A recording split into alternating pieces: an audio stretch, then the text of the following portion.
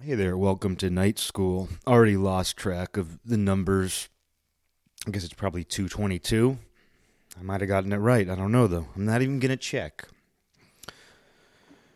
Yeah, I don't like that this show has become overtly political without committing myself to a certain stance for the most part. I think inevitably a certain stance will come out, even if you're non-committal. But for the most part, I feel this show has been non-committal as far as politics go. And obviously, certain things are of more interest to me, or I'm more critical of certain things. Or I at least respond more on this show to certain things that bother me than others.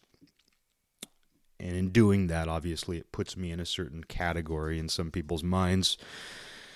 Not necessarily anybody who listens to this, but it just could, in theory, do that.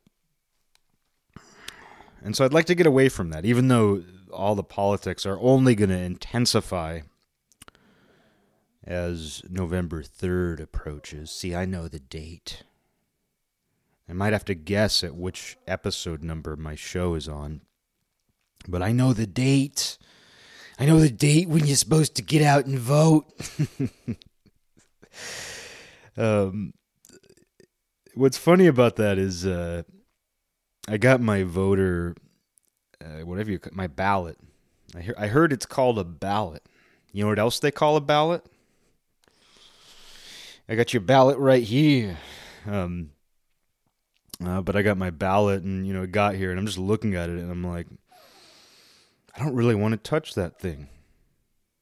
And not because of the candidates. I just see that thing and it just looks weak.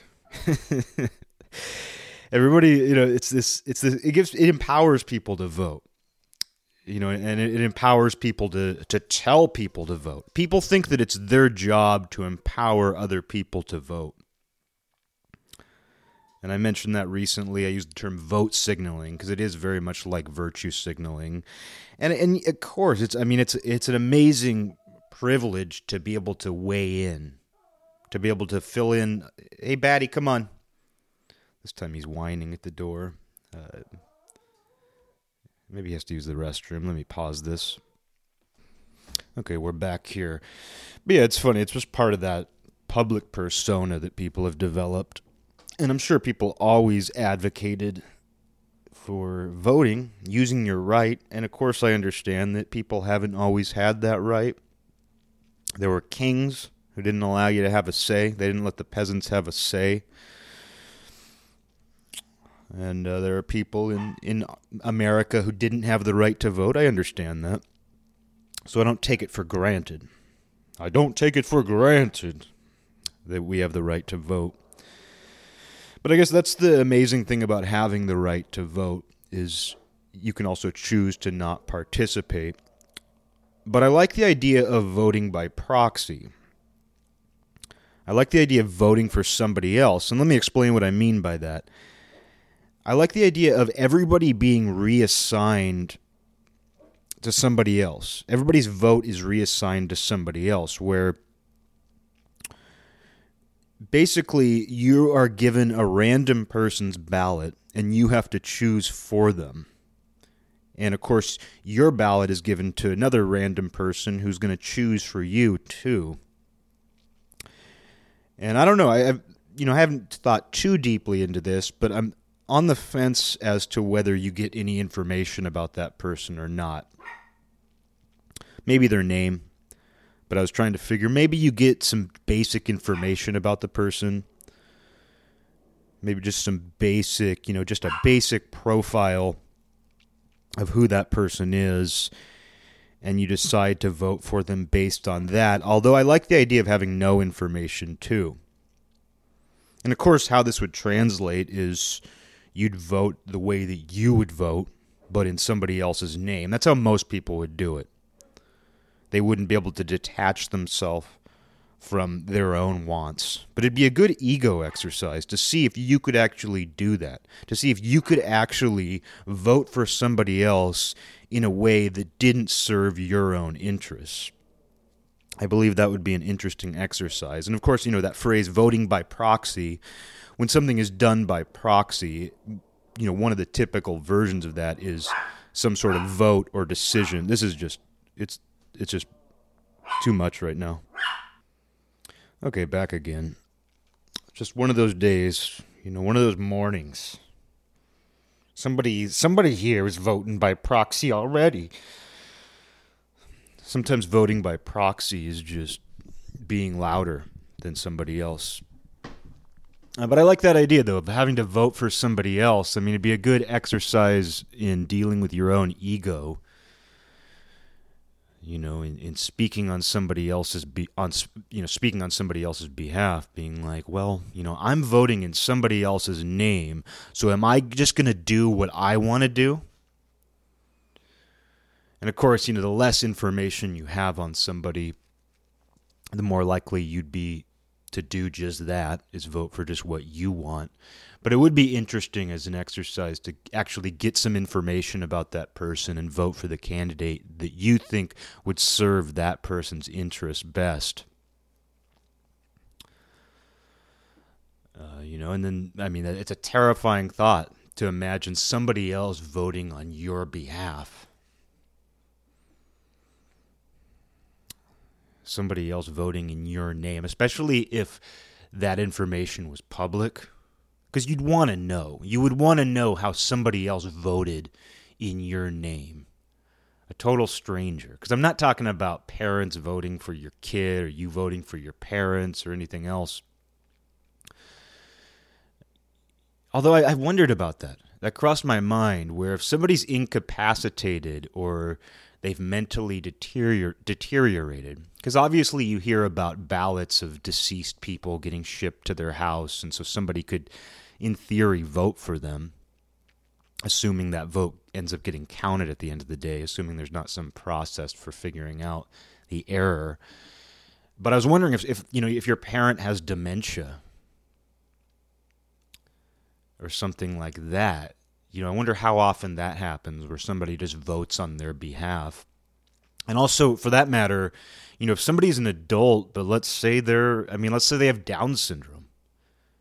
It sounds like I'm making a joke, but this is an honest question. If somebody has Down syndrome, if they have some sort of mental condition, if their brain hasn't developed like other people's, I'm trying to find nice ways of putting this, what happens then? Do they vote? I've never heard this come up in my life, and I'm not saying they shouldn't. In fact, I think they should. But I can't imagine that we don't allow that. I can't imagine that if somebody, for example, has Down syndrome, I can't imagine that the government takes away their ballot and says they can't vote. I can't imagine there's a system in place for that, but I don't know about these things. And I'm not going to Google it. I'm not going to Google, can people with Down syndrome vote? I'm just throwing out the idea because, if somebody has dementia or just anything really that limits their cognitive ability. Some people would say that somebody with Down syndrome is going to vote more honestly and truthfully. So that's sort of synonymous. Honestly and truthfully. That sounds dishonest. Well, honestly and truthfully. Oh, you want my opinion? Well, honestly and truthfully. It's like if you use too many synonyms in a row, you suddenly sound less honest. Or you're trying to fit a word count, trying to fill in space.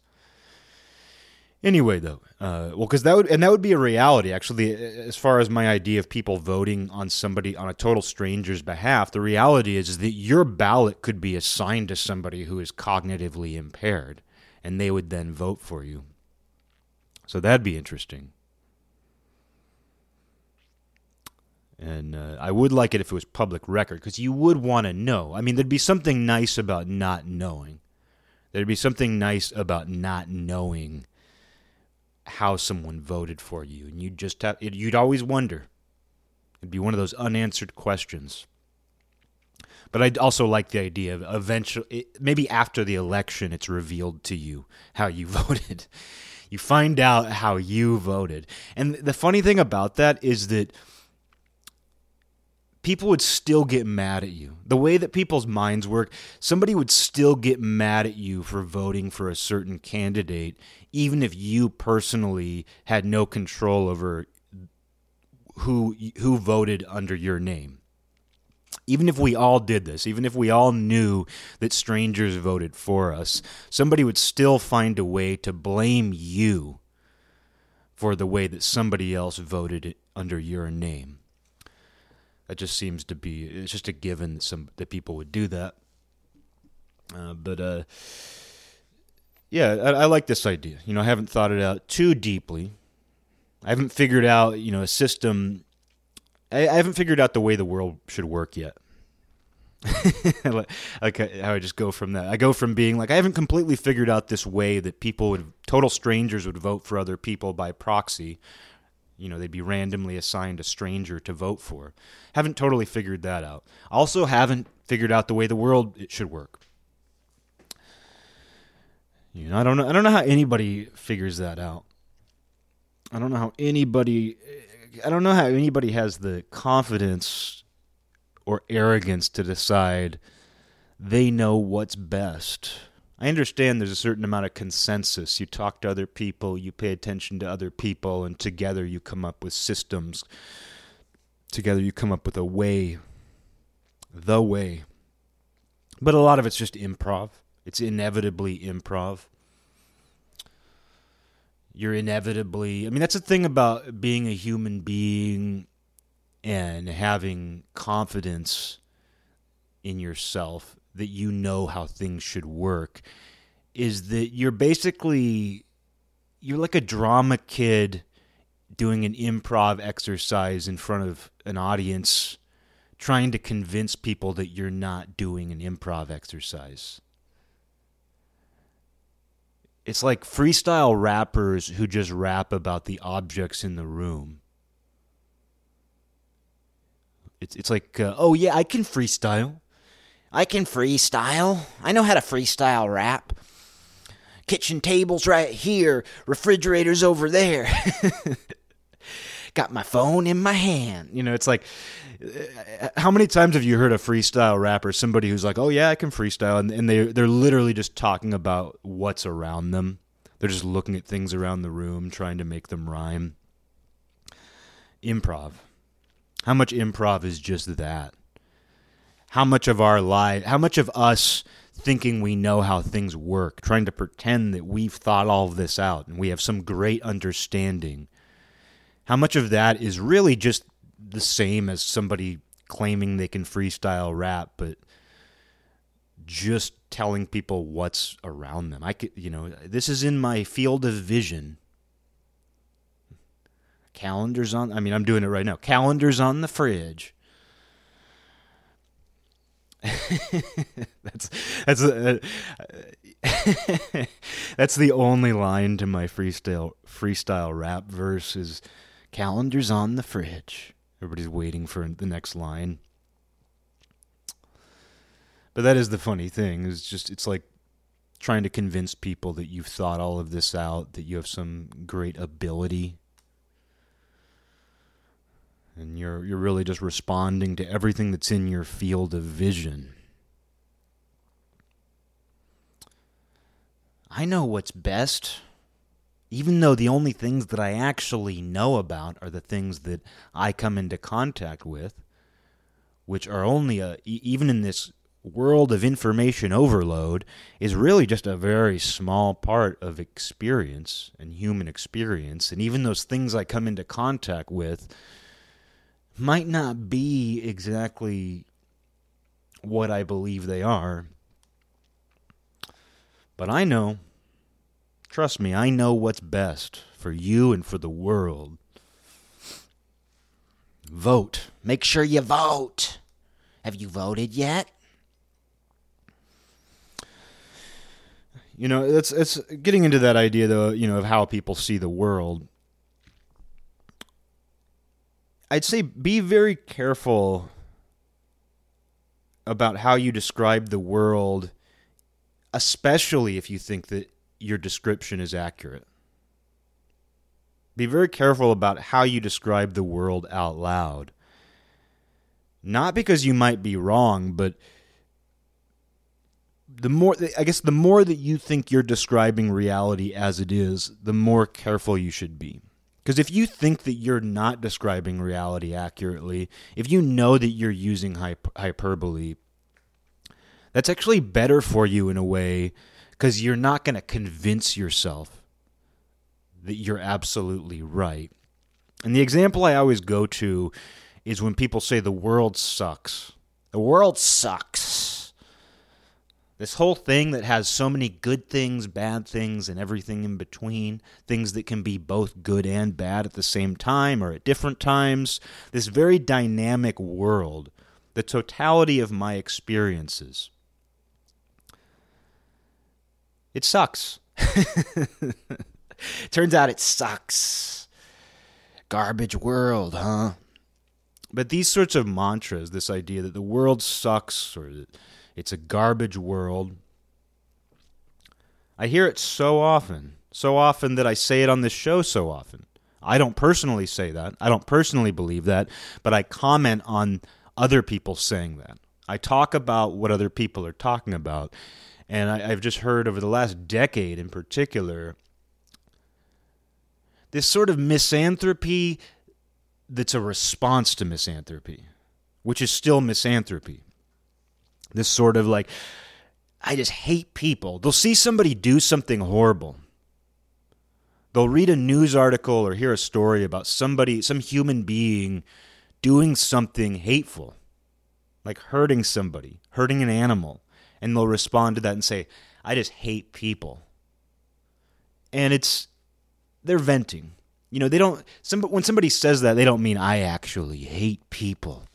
I hate people. They don't actually mean that. What they're saying is that somebody has greatly disappointed me, and that makes me view my own species with some level of contempt. But the more you repeat that, the more you feel it. And it's not a really good response. It's not good to respond to somebody doing something horrible in the world and to let that color your opinion of your entire species, for one, but also the entire world. And the more that you say things like that, the more that you say, I hate people. Oh, it's a garbage world. The world sucks. The more that you reinforce that. Because even just you saying that out loud actually makes the world suck a little bit more. Not that you should be dishonest. Not that you should lie to yourself. Not that you shouldn't see reality, the bad aspects of reality. Not that you shouldn't see those or comment on those or just, put blinders on. But you should be very careful about verbalizing that. Too much, especially. Because if you verbalize it once, you might have a tendency to continue to verbalize it. You might start saying that too often. And the people I know who say those things, and here I am talking about the people. Don't you just hate the people who hate people? Because that's what people are often saying. That's often when someone says, I hate people. I hate people. What they really mean is, I hate people who hate people. And then the next person, it's just like a big long chain. The next person comes along and they said, oh, you hate people who hate people? Well, I hate people who hate people who hate people. The next guy, he hates people who hates people who hates people who hates people. And then you're crazy. Then you're just full circle back around to being the original person who hates people. That's just the circle. But, you can easily get caught in that. You can easily get caught in that. And I mean, we've all probably been part of conversations where we say, I was talking to Mary Lou, and the entire time I was hanging with Mary Lou, she was gossiping about Cindy. And then now you're the one. Now you're the one who's gossiping about how Mary Lou was gossiping, and maybe Mary Lou was even talking about how Cindy was gossiping, and next thing you know, you're just one of them. And, some of that stuff is inescapable. I think some things, just being an imperfect person in an imperfect world, is just going to, you're inevitably going to fall into this kind of behavior somehow. Which is why if you catch yourself doing it and you try to avoid it, you're still going to do it, but you're going to do it less. And if you're careful about what you say out loud, and for that matter, what you think, but I believe when you verbalize this stuff, you actually do send it out there. You actually reinforce it. Because it's one thing to think it. That's powerful in its own right, to think something. But when you say it out loud, you reinforce that thought. Because the wonderful thing about thinking is even though it's powerful, even though it controls you in so many ways, even though it controls the way you see and interact with the world, it's not an investment. Yeah, there are certain thoughts that you can't shake. I've had recurring thoughts before where I'm just like, I wish I could stop thinking that. I wish I could stop. I wish that thought would stop coming to me. And, of course, meditation and different practices can help with that. But I have had that thought where I think I wish that thought would stop coming to me. But that said, it's an entirely different investment when you say it out loud, especially to another person. Because you can think a thought and not like it and decide, I'm not going to invest in that. Even though that might keep coming back, I'm going to keep my distance from it. I'm going to keep my distance from that thought. And because you haven't sent it out into the world, you can let it go. But the second you've said something, it's almost like you have to stand by it. We have that idea. If you say something out loud, that you have to stand by it. And I think podcasts are a great example of that, where, granted, this show doesn't have a large enough audience to really get any feedback like that. But on some of the more popular podcasts that I'll listen to, if you look at comments, even from fans, even from people who listen to, especially from people who listen to every episode, they'll respond to some sort of casual conversation taking place on a podcast, and they'll be like, that person is a hypocrite because he said this in the last episode, or because he said this, he has to stick by it. Oh my God! Did you hear what he? I'm just trying to think of an actual concrete example. I mean, let me just use my own show. Let's get self-referential, like where it's like saying people should vote by proxy. Because there are some people who would hear me say that, and I know from my own just life experience from making those sorts of jokes to people that somebody would hear that and think that I'm being dead serious. That whole thing about your vote ballot should be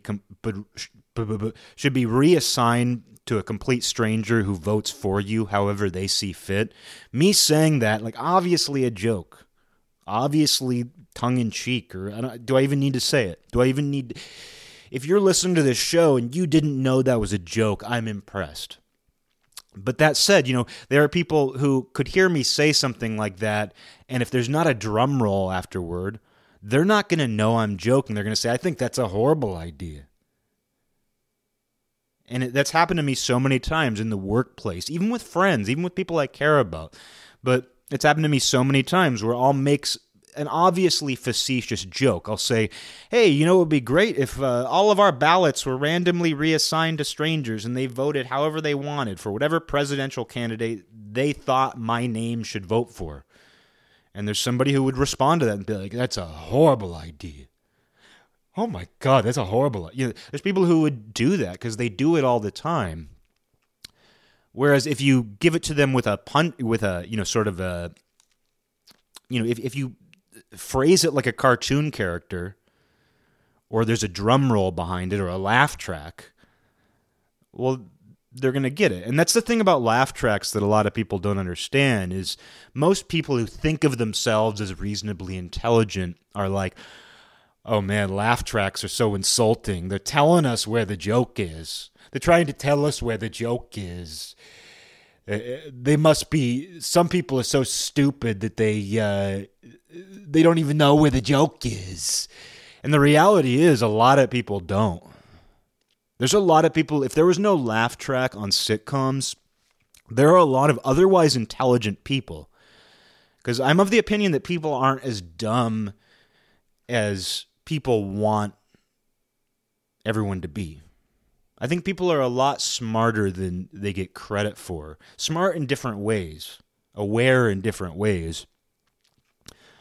But that said, I mean, they are missing something. A lot of people are missing something, and I think, humor is something that some people are just missing. Not that they don't have a sense of humor, but their ability to pick up on facetiousness, which is actually what most humor tends to be based on. I'm saying something that I don't completely mean, and it's sort of absurd, and that's what makes it funny. Not to say all humor is sarcastic. Not to say all humor is parody. But there is something to most humor where it's outside of reality in some way, even if it's describing reality. And facetiousness is that. And what makes facetiousness funny is that it's not overstated. Sometimes it's kind of subtle. And with sitcoms, which I'm not a big fan of, I grew up watching Nick at Night religiously. I mean, I feel like I learned most of my knowledge of American culture came from Nick at Night, like especially the times before I was born.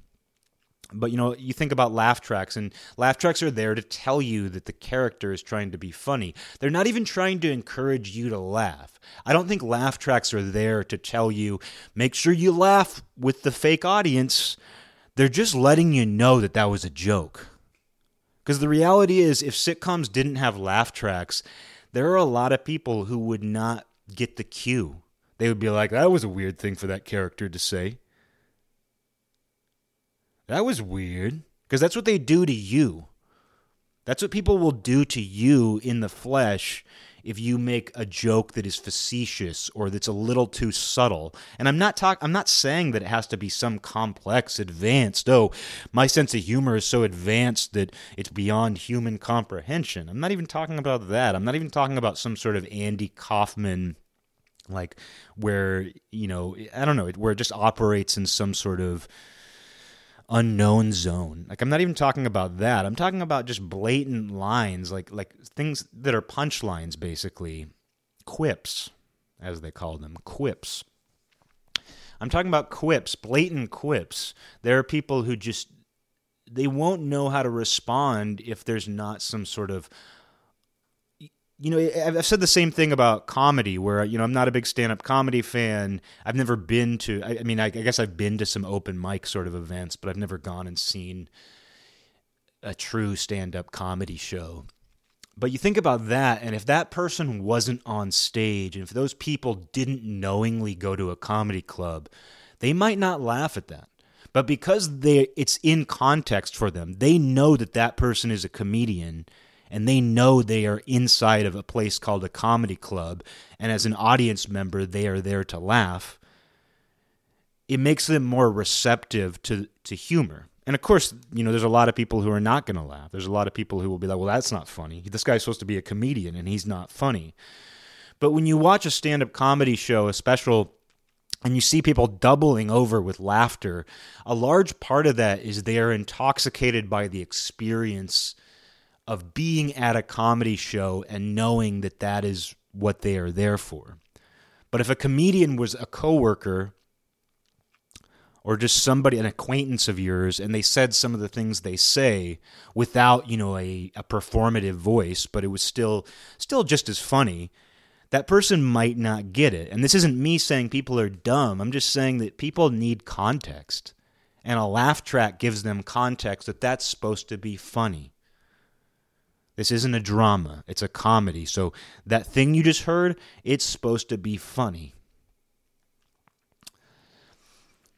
And so that's just an interesting thing where, people do need some sort of prompt sometimes to laugh. And I guess what got into this is just the voting by proxy thing, where I've just had too many experiences in my life where I say something like that and somebody's like, that's a bad idea. And sometimes someone's trying to be funny when they say that, but sometimes it's just, whoa, that person thinks that I'm completely sincere. I'm totally sincere. But I do have a philosophy where, even though you should be careful about saying things out loud, even though you should be careful what you verbally invest in, I'm a believer that if you filter it through humor, it's going to be better just for your own sake. You're going to have a healthier relationship to the things you say if you can filter it through humor. And it's a different kind of investment, I guess. If you're trying to be funny when you say something out loud, it's a different kind of investment. I think it is, though. I think you're going to be less attached to it because you're going to, first of all, expect other people to respond to it differently, but you're also going to you're going to treat it lighter. It's going to get a lighter treatment from you. You're going to invest in it differently. And sometimes people do say things out loud as a joke that they actually mean because they don't want people to invest in it. Because that's the thing, is when you say something out loud, not only are you making an investment in that thought, but somebody else is going to invest in it too by simply hearing it. If you're lucky enough to have somebody listen to you and pay attention, that itself is an investment in what you are saying. So you are investing in a thought enough to bring it out into the world, to make it real in that way. And somebody who listens to you is making an investment too. Not just investing their time, but investing a part of their brain. And that's the amazing thing about being listened to, is that person is investing their awareness, their consciousness right now. That thing that rules their entire being, as long as they are a living human being, their consciousness, that they can only direct toward really one thing at a time. Hence us not getting listened to. That's why we feel unlistened to so often, is because that person might not, they might not be intentionally disrespectful. Like somebody who's tuning you out, or somebody who's just not listening to every word you're saying. Maybe they're thinking about the next thing they're going to say. They're thinking about the next investment they're going to make into their own thoughts. They're thinking about the next thing they're going to say out loud. So they're not listening to you. They're waiting for their chance to speak, or something is distracting them. So you think about that, just the fact that we're lucky if someone is listening to us at all, because they only have so much awareness in any given moment, and they can really only direct it at one thing. But the idea that somebody is directing their awareness at you is amazing. That they're using everything they have in this moment, which is right now. Everything they have is right now. And they're listening to you say something. And that's an investment on their part, and it's an investment on your part, which is why you have to be so careful about what you say. Not that you should be trembling. Oh man, that guy on the Schoolboy show said everything I say is an investment by me and an investment by the person who's listening to me. I can't say anything because it's gonna make the world suck. I can't say anything because it's going to make the world suck. It's something to consider, but, you shouldn't worry about everything you say. You're an imperfect person living in an imperfect world, and that should be a relief. Because it's not a relief when you phrase it as, oh, the world sucks because bad things happen. Oh, it's a garbage world because people do nasty, hurtful things. Because nature itself has a nastiness to it. Because nature itself is brutal and unpredictable and confusing. It's one thing. Yeah, it's one thing to to recognize the imperfection of reality,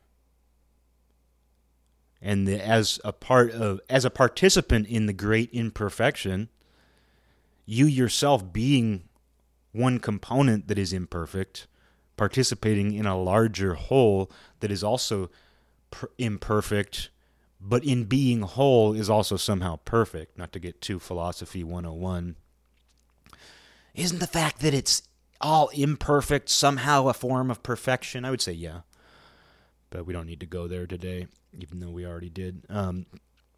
But I think acknowledging the imperfection of everything should be a relief. It's why the idea of original sin isn't a condemnation. It's actually a relief, because you no longer have to worry about being perfect. When you acknowledge that there is a great imperfection that you are an imperfect part of, you realize, oh, I can actually be imperfect, and that's totally fine. I can strive for perfection, but I don't have to beat myself up when I don't reach that unattainable goal. But some people, they realize that the world is imperfect, and they think, I'm going to go all the way in the opposite direction. The world is imperfect, and there are horrible things out there, so I'm going to be horrible too. And I think when you phrase it that way, when you say the world is horrible because horrible things exist, when you start to contextualize the world based on its worst qualities, you cater to those qualities. And when you say that out loud, you are investing in the worst parts of being. And it doesn't mean that you're going to be a monster. It doesn't mean that you're going to kill people. It doesn't mean that you're going to hurt people. But you're probably going to be kind of weak. You're probably going to be a force of weakness. You're going to default.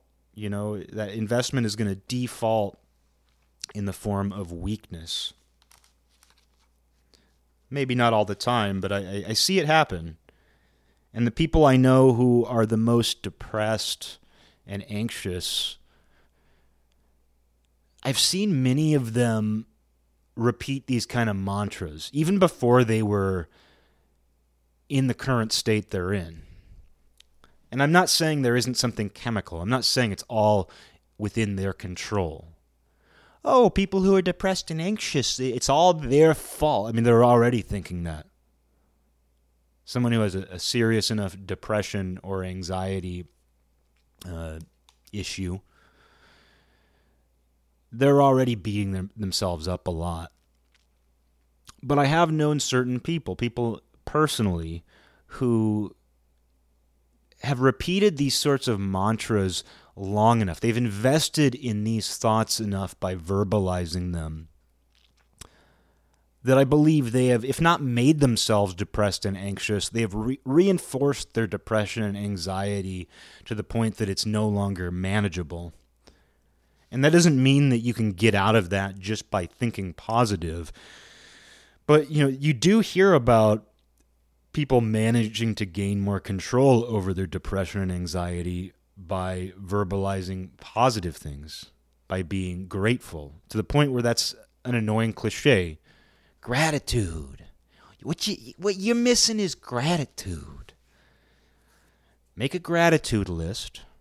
When you wake up every morning, make a gratitude list.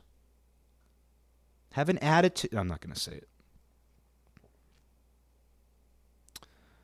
I'm not going to rhyme gratitude with a word that sounds like gratitude. But you hear about those working for people. You do hear about those sorts of ideas working. And I've always felt, I've just never wanted to do that myself. I've never wanted to look in a mirror and say, empower, and I've never wanted to express platitudes. Even though you often find out, even if you try, the more you try to avoid platitudes, I feel the more you're going to be in for a shock when you find out they're true. But I guess I always try to take a roundabout approach to those things. But I can't escape the fact that those things are helpful. And if you can find your own way to do it, even though it's going to be your ego who wants to do it that way, who says, I have to find my own way of saying it or doing it. Even if you have to do that, I think you're going to find that these things are just universal.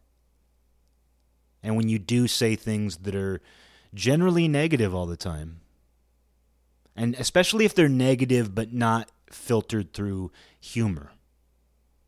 Not that that is not that you can cheat the system entirely. I mean, you can say all kinds of horrible things and just be like, I'm just kidding. And you're not going to cheat the system, but it is, I do feel that kind of lubricates it. It kind of softens the barbs, the spikes of negativity when it's done in the spirit of humor.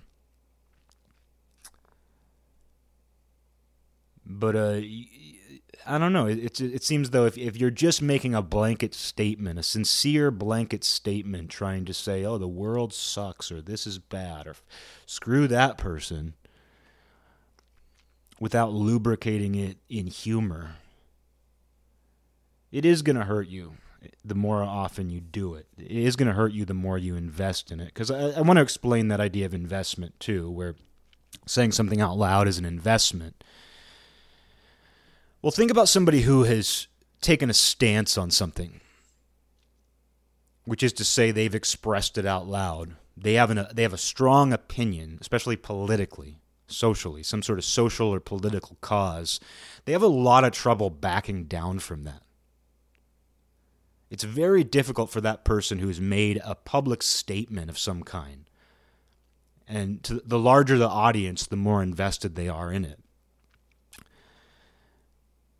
It's very difficult for them to back down from that. And not even saying I'm wrong, because that's very difficult for people, is to say I'm wrong, I was wrong. But even just to say my opinion has changed, even to get away from right and wrong, just to say, oh, my stance on that has changed. That's very difficult for people to do because they've invested in this one stance. They have verbalized it. Whereas if they kept that in their head, they might think that. But if that thought changed, there would be less resistance to fight the change. There's a different level of investment. Somebody might struggle with that. I mean, I do. When my opinion inside change, even if I've never said something out loud, when I find that my thought has changed and I'm aware of it, which is awesome when you're aware of your own thoughts changing. But when I realize that a thought of mine has changed, as my thoughts change. No, but when I've realized that a thought of mine has changed, I let it. There's no resistance really because it's all inside of you. You just go, oh, that changed. And if you really want to examine, if you really want to do some searching, some soul searching, you might wonder why it changed if you're not already aware, if you're not sure what prompted that change. But the difference is when you say it out loud, there's going to be this resistance because you think to yourself, oh, I invested in this one way of thinking, and that's now a part of my identity. And not only is it part of my identity, but if I admit that my opinion has changed or that I was wrong even, it's going to somehow make my character weaker in other people's eyes. Whether they agree with me or disagree, those people are going to see me as a temporary being in a temporary world. Oh my God. Who knew that being a temporary being in a temporary world would produce temporary thoughts, temporary statements, temporary ideas? Who knew that the things that I say out loud could be just as fleeting as my body, as everything that I build, as fleeting as everything that I know? And that's not to minimize it, it's simply stating a fact that it's fleeting. A temporary person in a temporary world saying temporary things. And that doesn't mean that those temporary things don't matter. But if you see things that way, if you see this all as temporary, there's going to be less resistance when something changes. And I mean, it's one of the reasons, death is obviously the big one. It's one of the reasons why people struggle with death so much. Because they think, I'm always going to know this person in the form they're currently in. They're always going to have this phone number. I'm always going to be able to call them. And even if they don't think that through, even if they're not thinking always, even if they're not conscious of that thought, because chances are they're not, but they are living and thinking in such a way, they're taking it for granted. And I don't think there's anything wrong with taking things for granted. There's nothing wrong with it. But if you get caught up in that, you can be in for a shock when those things that you took for granted are no longer granted. Permission to observe and experience those things is no longer granted. And death is a big one, where it's like, I know this person and I get to experience them. Love, hate them, anything in between, I get to experience this other person, and now they're dead. And that's a shock. No matter who you are, no matter what your relationship is to life and death, no matter how much you've thought about it, that's going to be a shock. It's the biggest shock when someone you know and love dies. But if you understand the temporary nature of reality, that you are a temporary person, everything else you experience is temporary, including your own thoughts, everything. When someone does die, you might struggle, but you're going to realize it's part of the process. And while that should inform you while you're living, if you understand that the people you know are not always going to be around, or you're not always going to be around, you might be the one who dies. I don't mean to shock you even further, but you might be the one who dies before somebody else. Oh my God. Me? Where's the laugh track? The thing you said, I don't hear a laugh track. A laugh trick. But we always think, when we do think about that, when we think about how things are temporary, which, a lot of people are aware of, we think, oh, well, that's going to make you treat people better. The reality is it doesn't necessarily. I mean, my mom died 10 months ago, and the closest person in the world to me, my favorite person in the entire world. And of course, I think that the process has been made easier by the fact that I think about this and that I do see this physical reality as temporary. And I do believe in something beyond this physical reality as well. I think that has helped me, as well as her belief in that. Because it's nice to know when somebody else sees things the same way. You worry less about them. Because if my mom was somebody who feared death, which she didn't, and she told me that since I was a little kid, and she was a healthy, she lived a good, happy life. So, it wasn't like, when I say she didn't fear death, it wasn't in a nihilistic way where it's like, I don't care what happens. It was just that she was not worried about the end of this life. And she lived her life like somebody who was ready for any kind of judgment if it exists. She lived her life like somebody who would not be ashamed about the life that she lived. I think that'd be a good way to put it. She lived life as if she would not be ashamed about her conduct. And she didn't know what, and while she was a spiritual person in many ways, she didn't know what's to come when all is said and done.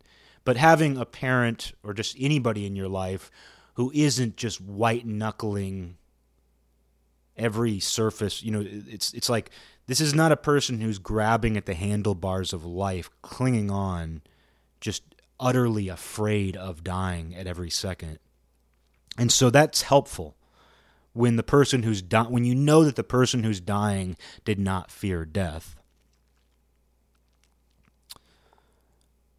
But it's amazing how even though all of this is so temporary, even though we know nobody doesn't believe in death. There's nobody out there who doesn't believe in death. Whether they've experienced someone they know dying, it doesn't actually matter. There's nobody out there who just straight up doesn't believe in it. I don't believe people die. I don't believe people die. I haven't seen it. Therefore, people don't die. I don't think there's anybody who actually believes that. I'm sure, of course, somebody does. Of course, you can find me an example of someone who said that. But, even though there's nobody out there who believes that death isn't real, or, Hellhammer, only death is real, or Celtic Frost, whichever one of those said that, I can't remember offhand. Only death is real. I don't believe only death is real, but I believe death is real. And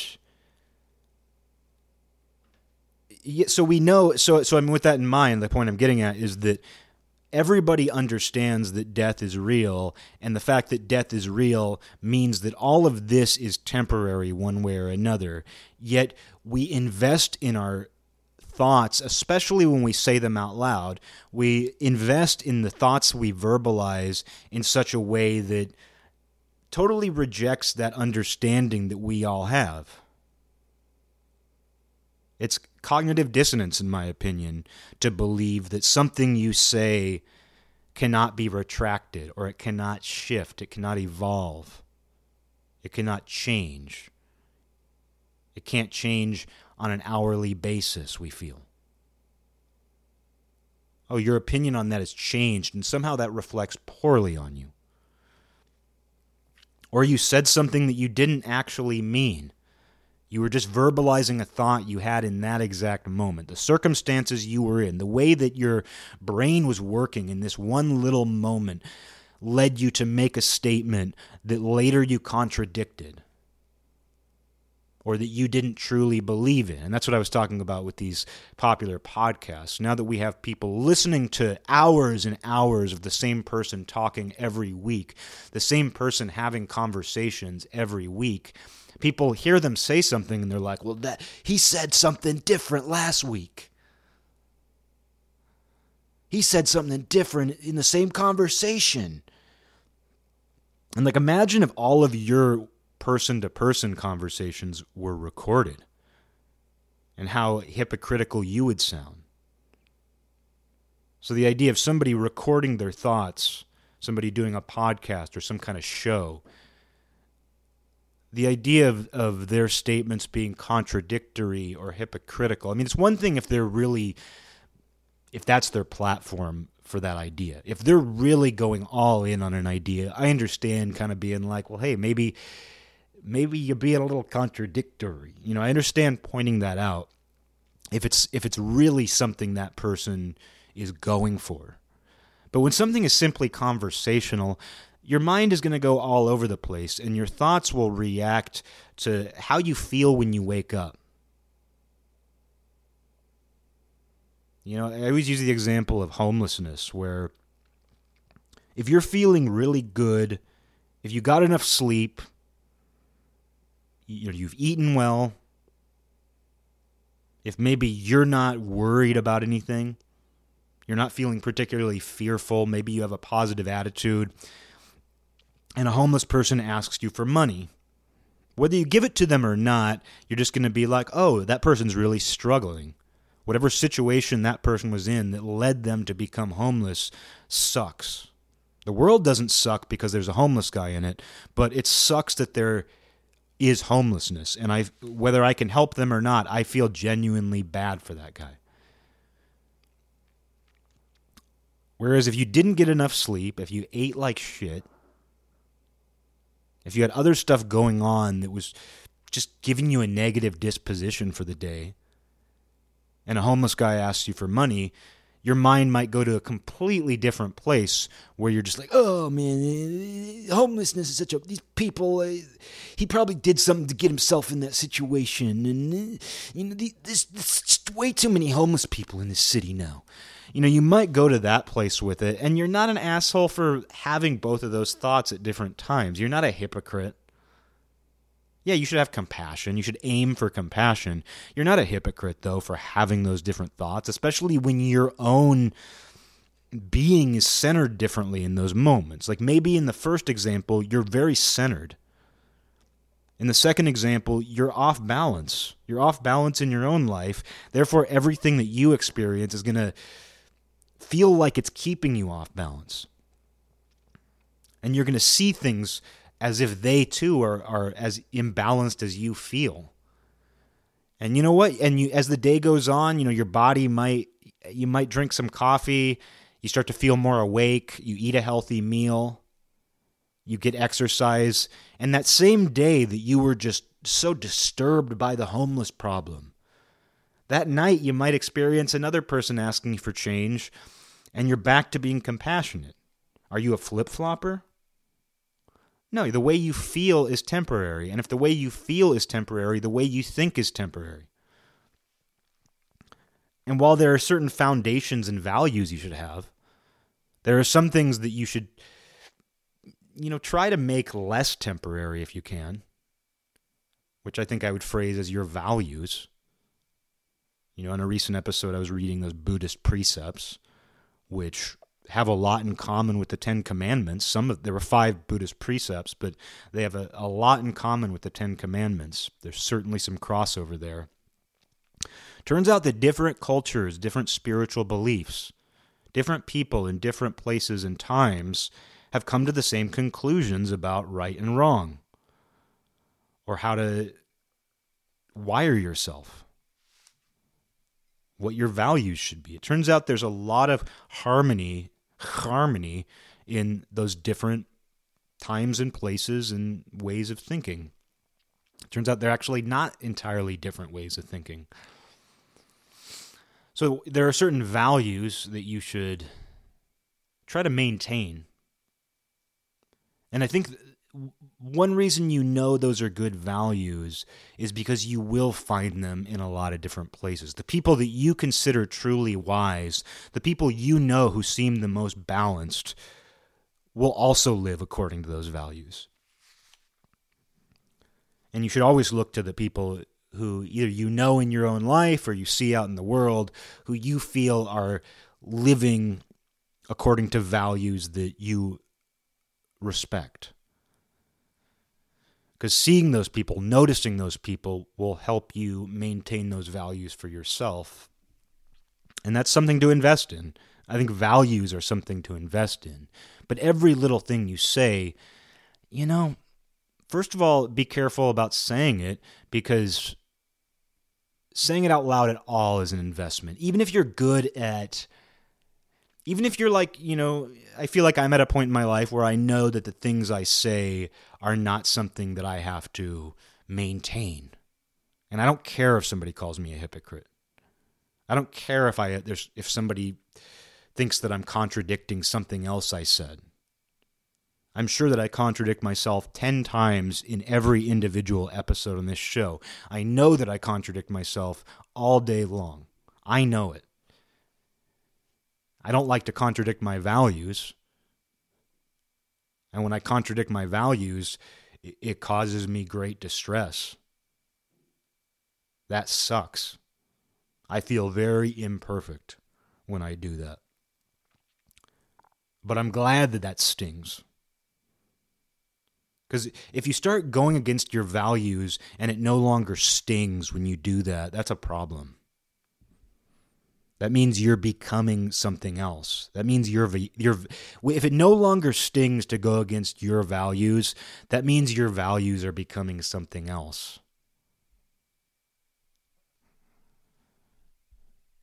And that's different than changing your opinion. That's different than understanding that your thoughts are temporary, or even the things you say are temporary. And I do believe that the more you verbalize certain ideas, the more those do reinforce your values, which is why you should be careful about saying them. Especially if you feel they're true. That's what I said earlier, and I want to get back to that. You should be even more careful about saying something if you think it's accurate.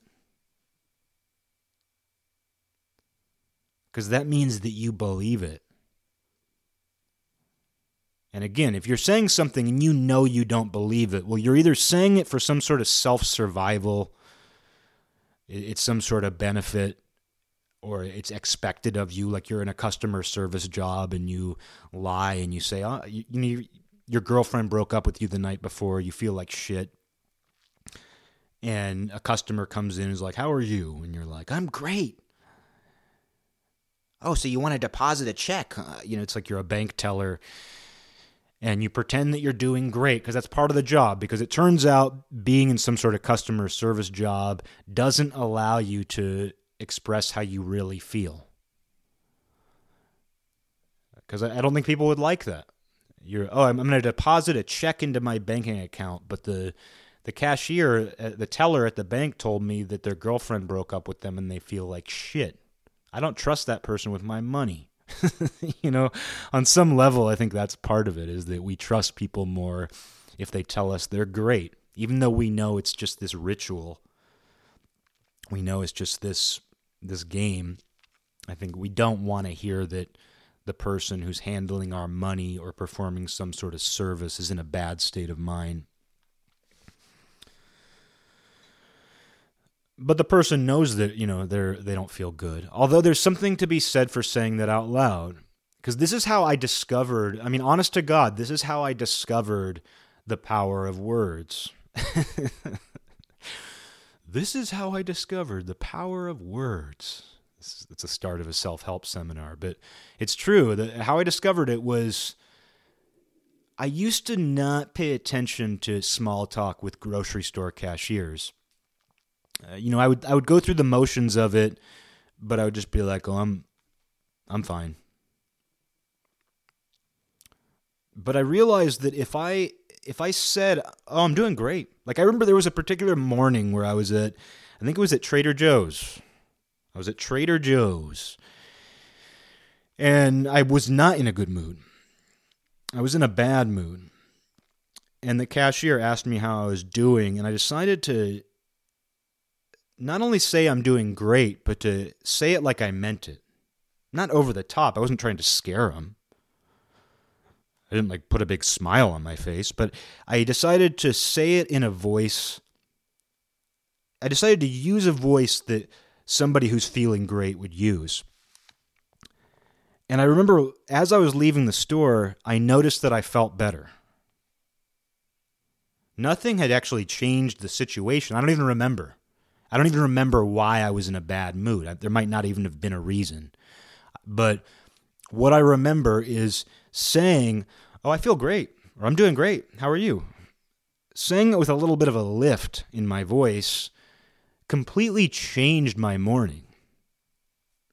Maybe it didn't fundamentally change my entire day, but I distinctly remember where I was at, walking out of that store thinking, wow, that was almost like I cast a little spell, like I did some sort of trick. And I don't think it's a trick. I don't think it's I don't think you're manipulating reality. I don't think you're lying to yourself. I don't think there's anything dishonest about that. I think that it's simply how things work. Does that mean you can get through your entire life just by giving your voice a little lift? By saying things with a little lift in it? I don't think that everything works that way. We live in a dynamic world. But I realized that worked. And since then, I keep that in mind. And it's honestly, it's just from there, it's like when you realize something like that is an epiphanous moment. And then you start reading about platitudes and you realize that those are true. Like that, what I just said, I learned the power of words. That's a platitude.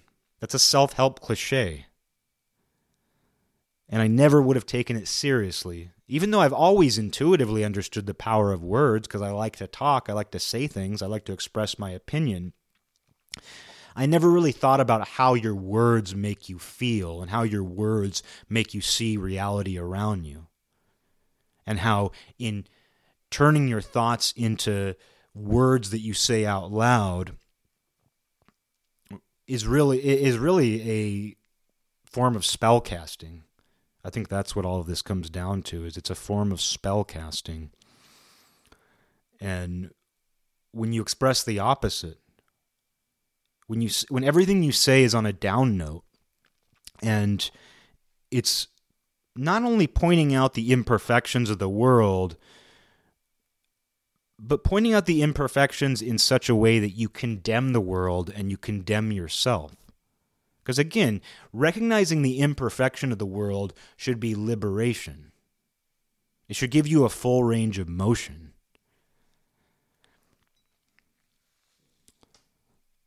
Whereas people, their minds are geared in this way that they think that an imperfect world is a bad world. An imperfect world includes bad things, but it is not a completely bad world. And if you see things in the world, if your experience in life, I mean, this is really hard if somebody's experiences in life have been horrible, and I can't help them. Not that I'm trying to help anybody. I mean, this show is very much preach what I need. Everything on this show is what I need, what I have learned that helps me. And that's why I say it.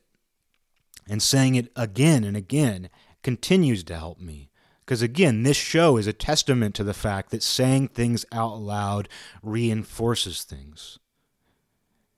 And in having certain changes in my outlook, I have no doubt that verbalizing these things on my show over the last few years has actually made some of the thoughts I share on this show more real in my life. And in that way, this isn't that much different than looking in a mirror and saying, "You're a big, strong woman and nobody can hold you back. In a year, you're going to get the keys to your first apartment." You know, it's not that much different from that.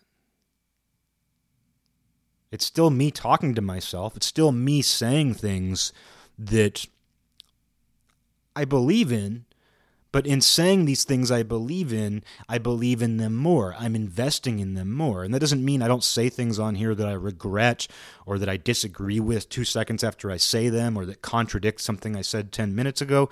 Of course that happens. But still, there's something to be said to putting things in words.